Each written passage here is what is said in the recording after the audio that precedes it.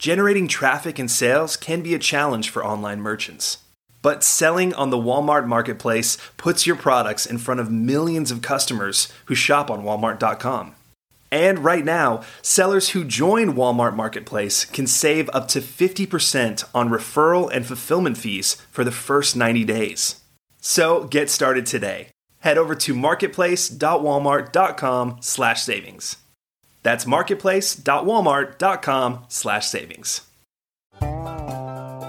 Welcome to E-Commerce Conversations, a podcast by Practical E-Commerce. What is going on, Internet? Eric Reynolds back again with another amazing episode from E-Commerce Conversations. Hope all is going well on the other side of the Internet. On the other side of the table from me, longtime friend, Dean with Manflow Yoga. Welcome, man. Hey, Eric, thanks for having me again. Yeah. Not back on the podcast, but yeah, in person in the Beard Brand studio. Well, for those who don't know, we go back probably to 2015, I would imagine. Yeah. Where we both were in a office, a B-class office in Westlake, which was many years ago. And we were both doing YouTube at the time. Yes. So we just kind of connected from there. And you were upstairs, we were downstairs. Yeah. That was my first office. Yeah. I moved in. I think I got a bunch of just used. I didn't even pay for it. I had some old office equipment from one of my clients. Long story short, we're clearing out this other place. Just go in and grab some tables and some stuff. So we had like 2 tables in there. I think we set up some mats on the ground, but we were recording videos in, an office studio. And hopefully people didn't notice that it was just like a beat up office studio. But yeah, that was my first office place. So that was a big milestone for me. I remember my then girlfriend posted about it. She's like, first office, big deal.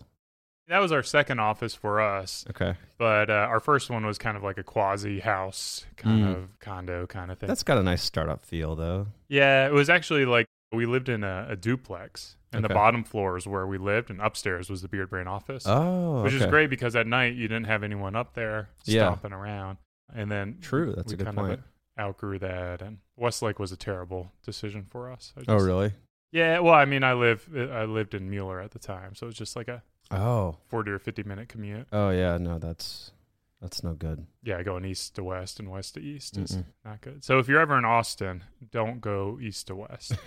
Try to be in the neighborhood. Yeah, and don't run an office in Westlake, apparently. Oh, yeah. Yeah, don't do that. You got out of there too, huh?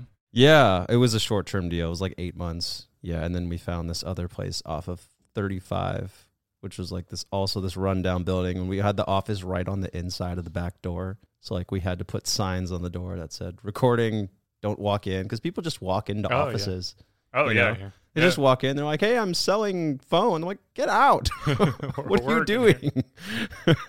We did a collaboration before COVID. I don't know. Did that make it up to YouTube? I made it on ours. I know, and this is like the main complaint of my audience, is that I take a 10-minute video and it's like 27 minutes. So I think that's what happened with ours too. So I don't know what you were able to do with that 10-minute workout that turned into like a 30-minute tutorial. So. Yeah. Yeah, so you can see me doing some awkward yoga. You did good for a tall guy, especially. Yeah. That's a lot harder on you. Well, I want to kind of go back to the early days and your business model and kind of talk about what your business model has been and how it's like kind of evolved over the years, because from what I remember, wasn't it like essentially like sending DVDs in the mail or? Yeah, so the first thing I sold was t-shirts, and I had a YouTube channel, I had a Facebook page. I had the Facebook page to tell people about the YouTube channel. And yeah, I think the first product I sold was t-shirts. And then from there, I started selling like one-off programs. So like, a program with 4 workouts that I would sell for $20 or something. And then I did ebooks on Amazon and sold those off my website. Early on, I partnered with a DVD company the brand was called Body by Yoga. And that was a great decision because they had the guy who organized it, the producer, had the experience working with DVDs in the past and the ability to understand how to make a product successful on Amazon. So he did all of that stuff. I kind of just created the product. My audience helped to make those DVDs successful on Amazon, got reviews, and those DVDs still do really well. They're still in like I want to say in the top 50. There's 3 in the top 50 of exercise and fitness on Amazon. 2 of them consistently get in the top 10. And the plan overall was just to get, and the DVDs were just one example of this, and the ebooks were another, but the plan was just to get as much different content as I could out there so that people would say, who's Dean Pullman? What's Manful Yoga? And then eventually we figured out, and kind of funny that we figured it out. It took so long, but we were putting out all this content, teaching people how to do yoga and how to do yoga workouts. But we were putting out minimal yoga workouts. We were putting out lots of tutorials and stuff and saying like, hey, here's how you can make down dog better. But we weren't actually putting out workouts. So then in 2016, we launched a members area with streaming videos, like an on-demand Netflix type deal for workouts. And when I got my first yearly recurring subscription from that, and nobody called the next day saying I want my money back, I was like, okay, this is a business now. This is actually going to work. And so, but I was also doing a lot of other things. I was doing classes at Zilker Park, in person. I was doing a lot of private lessons. I did classes at gyms. So I was just really spread out. I was just talking about you earlier before we started the podcast, but I was doing a ton of different things and really spread out. And it felt weird to be putting out content on Instagram saying, hey, I've got a live in-person class at a group class at this gym, and someone from Florida is like, I can't make it. And then I'd have to reply to them and say, but I have a YouTube channel. And so eventually it just got to the point where I was like, you know what? If you want to work out with me, it's all on my app in my members area. Yeah. So just simplify it. Yeah. Walk me through that decision process, because I think one of the challenges a lot of entrepreneurs have is you see the opportunity in everything. Mm-hmm. Sometimes those in-person classes are kind of like easy wins. They're easy ways to generate revenue and almost kind of necessary to put food on the table. So, when did you kind of cut that cord, and walk me through like when you knew it was the right decision? So my plan when I first started teaching in-person classes and privates, the goal, the way that I envisioned myself and how I was going to be putting out content with Manful Yoga and just in general where I wanted to be one day. And now that I'm here, I don't really know where I want to go from here. But the plan was always to create a small team of people and to be an online yoga instructor. So I was doing all of these other things to kind of support that, to support the creation of the online yoga teaching and the online fitness, kind of website. And I think, I don't quite remember when exactly I had to stop doing the in-person stuff and if there was a conscious decision involved or not. I think I just realized that unless I was really going to commit to doing in-person things consistently, it just wasn't going to grow the way that I wanted to. Because if you're trying to make a successful in-person fitness class, you have to have a predictable time and location. It has to be every Monday at 6 p.m. And then after you do that for like 6 months, and people are like, oh yeah, Dean has that class at 6 p.m. at this gym, then it'll really start to grow. But I never could stick with something consistently for months and months and months. So I would have maybe 2 months, we had a Saturday class at 1 p.m. or something like that. But I also didn't have my own space. So I was doing it at other gyms. And I think from a branding, just from a consumer perspective, looking at it, like, why is Dean teaching here? Is this a yoga class meant for these types of people? And so it never really just did as well as I really wanted it to with the audience. So it just didn't grow. I wasn't getting enough people in classes. So I think I just realized that, okay, you know what? The online thing is working. I could do this, but it's really not that fulfilling to do a group class and have like 2 people show up, or like 1 person show up. So eventually I was just like, this isn't fun. I don't really want to keep doing this and keep trying to spend time marketing it, because you have to market in-person stuff just as much as you would for, an online thing. Yeah. So like I'm spending, I'm making like 3 or 5 posts a week or something, or sending out email blasts for an in-person class that brings 5 people and I make $15 a person, that's $75. This isn't a great use of my time. So I think it's just like the scalability of online is just so much higher too. Like you said, the most you could ever get in a classroom is probably like 20 people. Yeah. In a fairly large location. But online, it's hundreds or thousands of people around the world you could really pull in. The other part of that was also, I love the idea of creating something and then it being there forever. Yeah. Like putting a lot of effort in creating a video and then saying, okay, great, that's done. Let's put it out. And then it being there forever and someone asking me Dean, do you have something that does this? I'm like, I do. I spent a lot of time and effort on it. It's right here. Here's a link. You can go view it anytime you want. You can't do that with a in-person, class or group class. So that was another factor. And I'm also just not a huge people person. Took me a while to figure that out. Yeah. But I can spend about 2 hours a day having conversations with people. And then I'm just like, it's tough for me. I don't know why, but it just makes me really tired. It's the classic introvert. Yeah. So the online thing just made a lot more sense than, trying to crank out 6 or 8. I mean, I was doing 6, 8, even 10. I think at one point I did 12 classes in one day or something. Wow. And I have no idea how I kept doing that. But yeah, this creating content is just, and having something live forever, that just made a lot more sense with who I am. Obviously, being in the fitness area and kind of like fitness from home area, COVID was I would imagine, a giant boom for business. Yeah, it was. Walk me through, like, how were you still trying to get out in front of your target audience and kind of bring them in? Was it still through organic content, like your YouTube channel, driving people in, or did you kind of endeavor into any new acquisition channels for your marketing? The one thing we did was created a landing page called Free Yoga Workout. It was just free yoga workouts for men, I think, like that. And we directed a lot of Facebook and Instagram traffic that way. So we just created an ad, and part of it was, a genuine, heartfelt, hey, you know what, this is really messed up and we're not gonna be able to work out. So I have a bunch of free workouts. I created this page for you if you want to go check it out and use these instead of your normal yoga classes. And, if you just so happen to really like it and you want to sign up and get access to all my stuff, then great. But hey, here's a free page with a bunch of my yoga workouts. Enjoy. So that was the one thing we really did differently. We already had, Instagram, Facebook, YouTube. I think even at that point, maybe 80%, definitely over 60%, were finding us through organic search. People searching for things on YouTube, people searching for different variations of yoga for men on Google. So we did that free yoga workouts thing.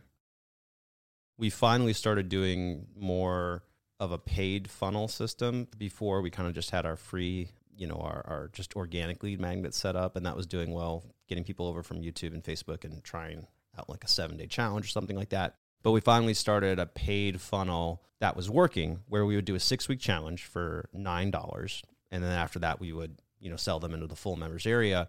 And that converted at 20%. So anybody who signed up for a $9 challenge, 1 of 5 of those people ended up coming into our members area, which is pretty good.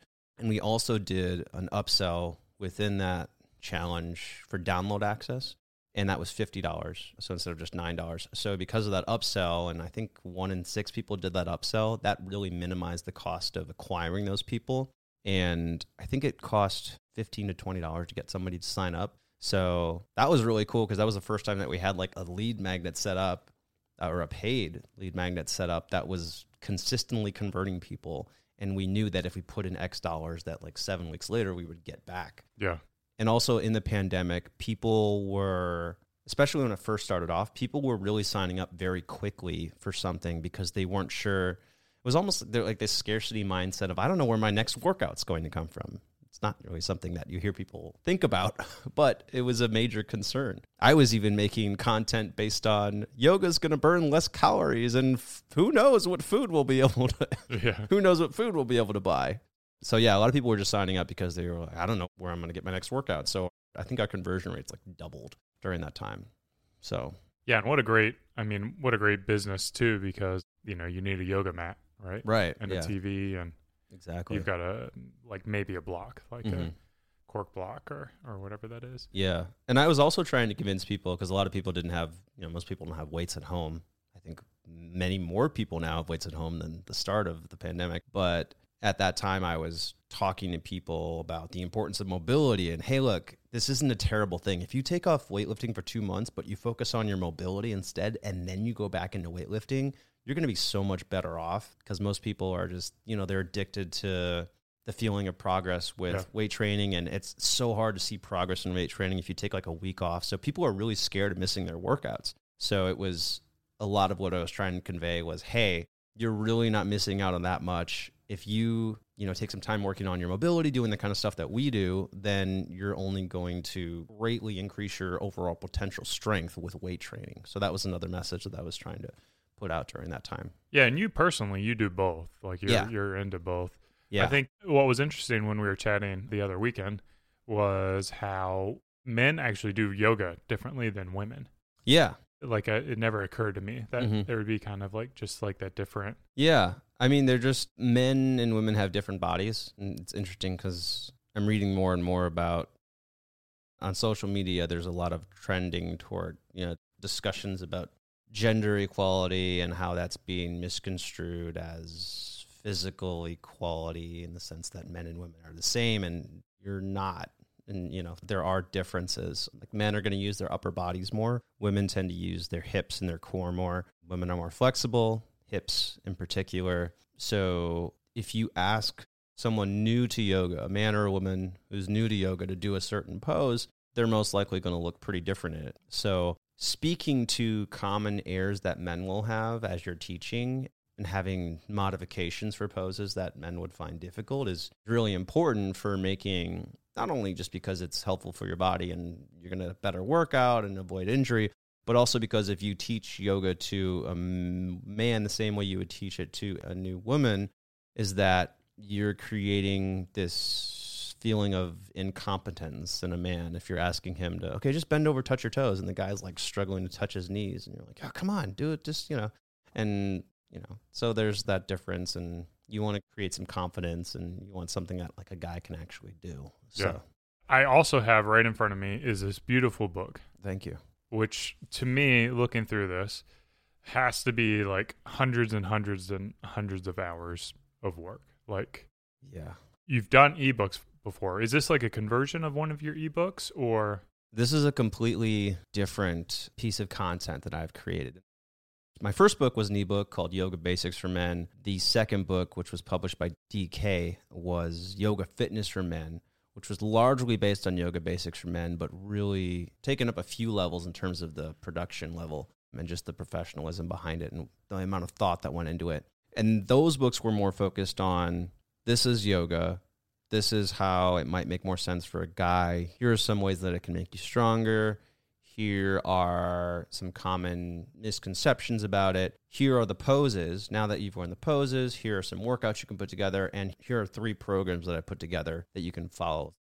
This book is written specifically, so this book is Yoga for Athletes, and the whole focus of this book is teaching athletes how they can improve their performance with yoga. So without dramatically changing their training schedules, without asking them to really change much of what they do at all, this book is focused on 10 minutes of yoga per day to help you improve your performance. So it starts off with typical problems that athletes experience. So we go through things like Achilles tendonitis, shoulder problems. We talk about runner's knee, low back pain. So we go through all these common ailments or common injuries and common pain points that athletes have. And then from there, we go into, here's how yoga can help. So we go into specific yoga poses that will help, and then also specific yoga workouts that will help. So it's much more of a, hey, athletes, if you want to get better, here's what you do. Instead of saying, I think the general message with yoga has been, hey, athletes, guys, come do this yoga class. It's going to be great for you. And the athletes are like, why? And they're like, I don't know, but if you do this 60-minute yoga class, it's going to help you get better. And you don't need to do a 60-minute yoga class to get better as an athlete, because they're already getting a lot of fitness from their other workouts. They don't need to do a yoga workout focused on endurance because they're doing a lot of endurance. So this book is really focused on filling the gaps of an existing training program of an athlete instead of doing a lot of overlap. So how do you get in contact with DK? Like, walk me through like kind of the business strategy for this book. Is this going to be like a customer acquisition for you? Is this just another product to sell? Mm-hmm. Is this like a lead magnet, or is it just a way to kind of like build authority for, your brand, what you're doing? It is everything that you just said except for making money. Yeah, I mean, it's really it's authority. Also, personally, I love books, so the ability to write a book and have it published was something that was really cool for me. But DK Publishers reached out to me in 2016, and I just kind of jumped on the opportunity. I think they were talking with a couple of other YouTube male instructors, and there either wasn't a lot of interest for them or they weren't really focusing on, what they wanted to put out. And this for them was they wanted to do a non-spiritual fitness approach for men. Mhm. That's exactly what I do. That's my whole shtick. So they reached out to me. I jumped at it. I said, yeah, let's do it. And then I really took control of the content creation process. Like, instead of them coming to me and saying, okay, here's what we're going to do, I came to them and I said, look, here's what we should do with this. Let's answer these questions. Let's really think about who this book is going to help and what the mission of this book is. I actually used Ryan Holiday's book, The Perennial Seller. The Daily Stoic, or? Yeah. Same guy who does the Daily Stoic. Yeah. And I loved his books anyways, but he came out with a book called The Perennial Seller. Okay. That was all about how do you create content that lasts, because you're not only competing with content that's coming out today, you're also Right. competing with something that came out 60 years ago. So I used a lot of inspiration, a lot of content from that book, but the whole focus of Yoga Fitness for Men was really creating how do we make something that's going to last for years and years and years and really deliver value. So it wasn't just, let's write a lot of stuff about yoga fitness for men. It was, okay, what's the vision of this book? How are we going to deliver that? So there's a lot of not just content creation that went in the book, but really answering those questions of what are the goals of this book and how's the best way to do it.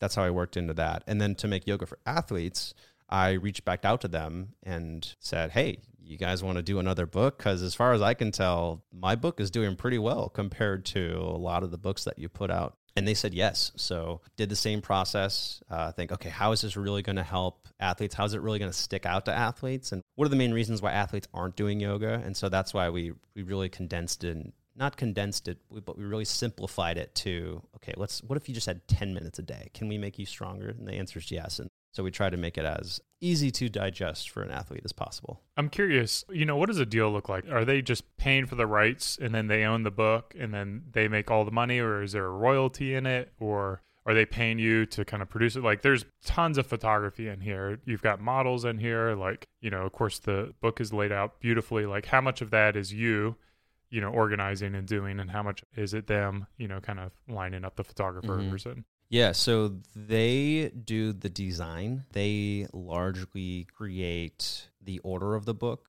and the layout of the book and kind of the overall flow of the book.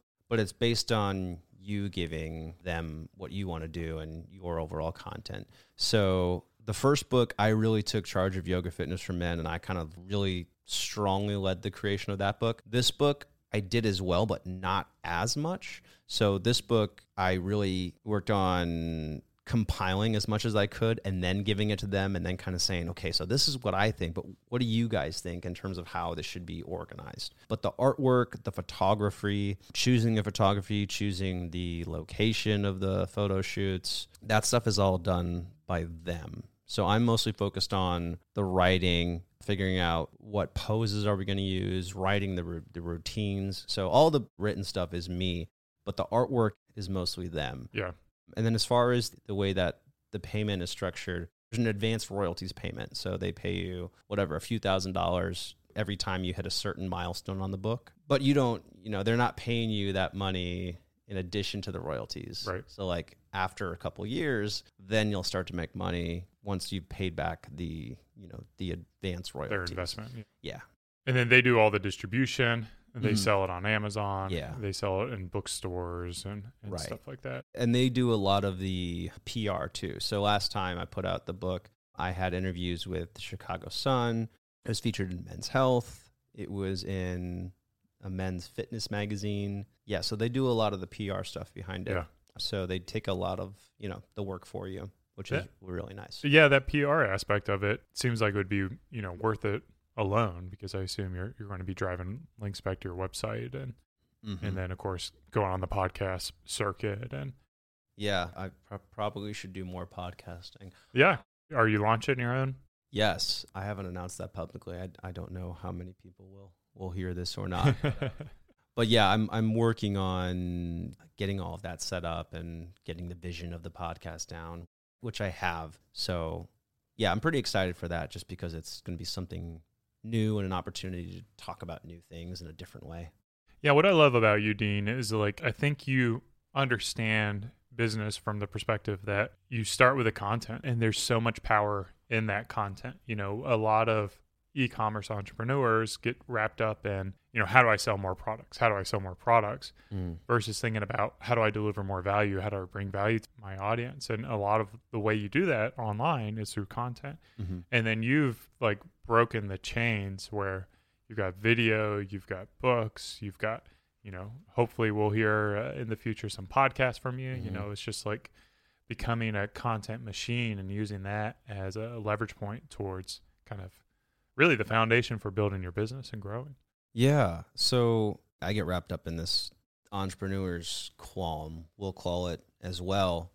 But, the temptation is to go out and say like, okay, how much is this going to cost? What's the sales page going to look like? What's all this going to look like? And I always have to stop myself. And usually what I'll write out and start like brainstorming is, why the hell would anybody buy this? You have to be able to answer that question first. And then I come at it from the customer's perspective and try to make it as comprehensive as possible. Part of that is because I want to make sure that the customer understands, if they have like a question, I want that question answered within the content. So I want to make sure that what I put out is going to answer as many of their questions as possible, partly because that's what I would want, but also because selfishly, I just don't like answering questions over and over again. So I want to bake the answers into the content and make it as comprehensive as possible and lay it out step by step so there are minimal questions. But yeah, I think the most important part of creating the content is really figuring out what is the vision. And that's sometimes harder to answer. And if someone asks you, what is this about? And it takes you like 3 minutes to explain, then you need to get more clear on it. Like you need to be able to clearly say what the vision is for that product within a couple sentences, or the idea needs to be refined more. Yeah. Where can people follow you? Where can they start integrating yoga into their lives? Where can they reach out to you? We have a great 7-day challenge for men, specifically made for guys who are new to yoga, who are curious about getting the benefits and inserting it into their lives in a way that's practical, on our website through YouTube at manfulyoga.com/7DC. And that's our Beginner's Yoga for Men challenge. That's a really great way to start it. 15 minutes per day, daily emails to hold you accountable. You said 7DC, like dog, cat? Yes. Okay. The number 7, and then yes, D as in dog and C as in cat. 7-day challenge. Okay. Short. But yeah, that's a really easy way to get started. And then our social media is YouTube, Facebook, Instagram. I'm not cool. I'm not on TikTok. Not on Twitter? I'm not on Twitter either. I don't have a lot to say in 140 characters. I really put out long form content. Like 5 minutes is the minimum that I can get on a camera and talk with being able to convey something important, I find. So yeah, not on Twitter. Okay. Not yet. Not yet. Yeah. Maybe when I figure out how to do things with less characters, fewer characters, I can do that. There you go. Guys, go ahead and check out what Dean is doing. I appreciate you swinging by the studio and sharing some of your wisdom and sharing some of your tips for success. I'm excited to see your podcast launch and take off. And thanks again for everything. Yeah. Thanks for having me on to chat. This has been another e-commerce Conversations. Hope you guys learned a nugget or two. Thanks for listening. Cheers. And keep on growing.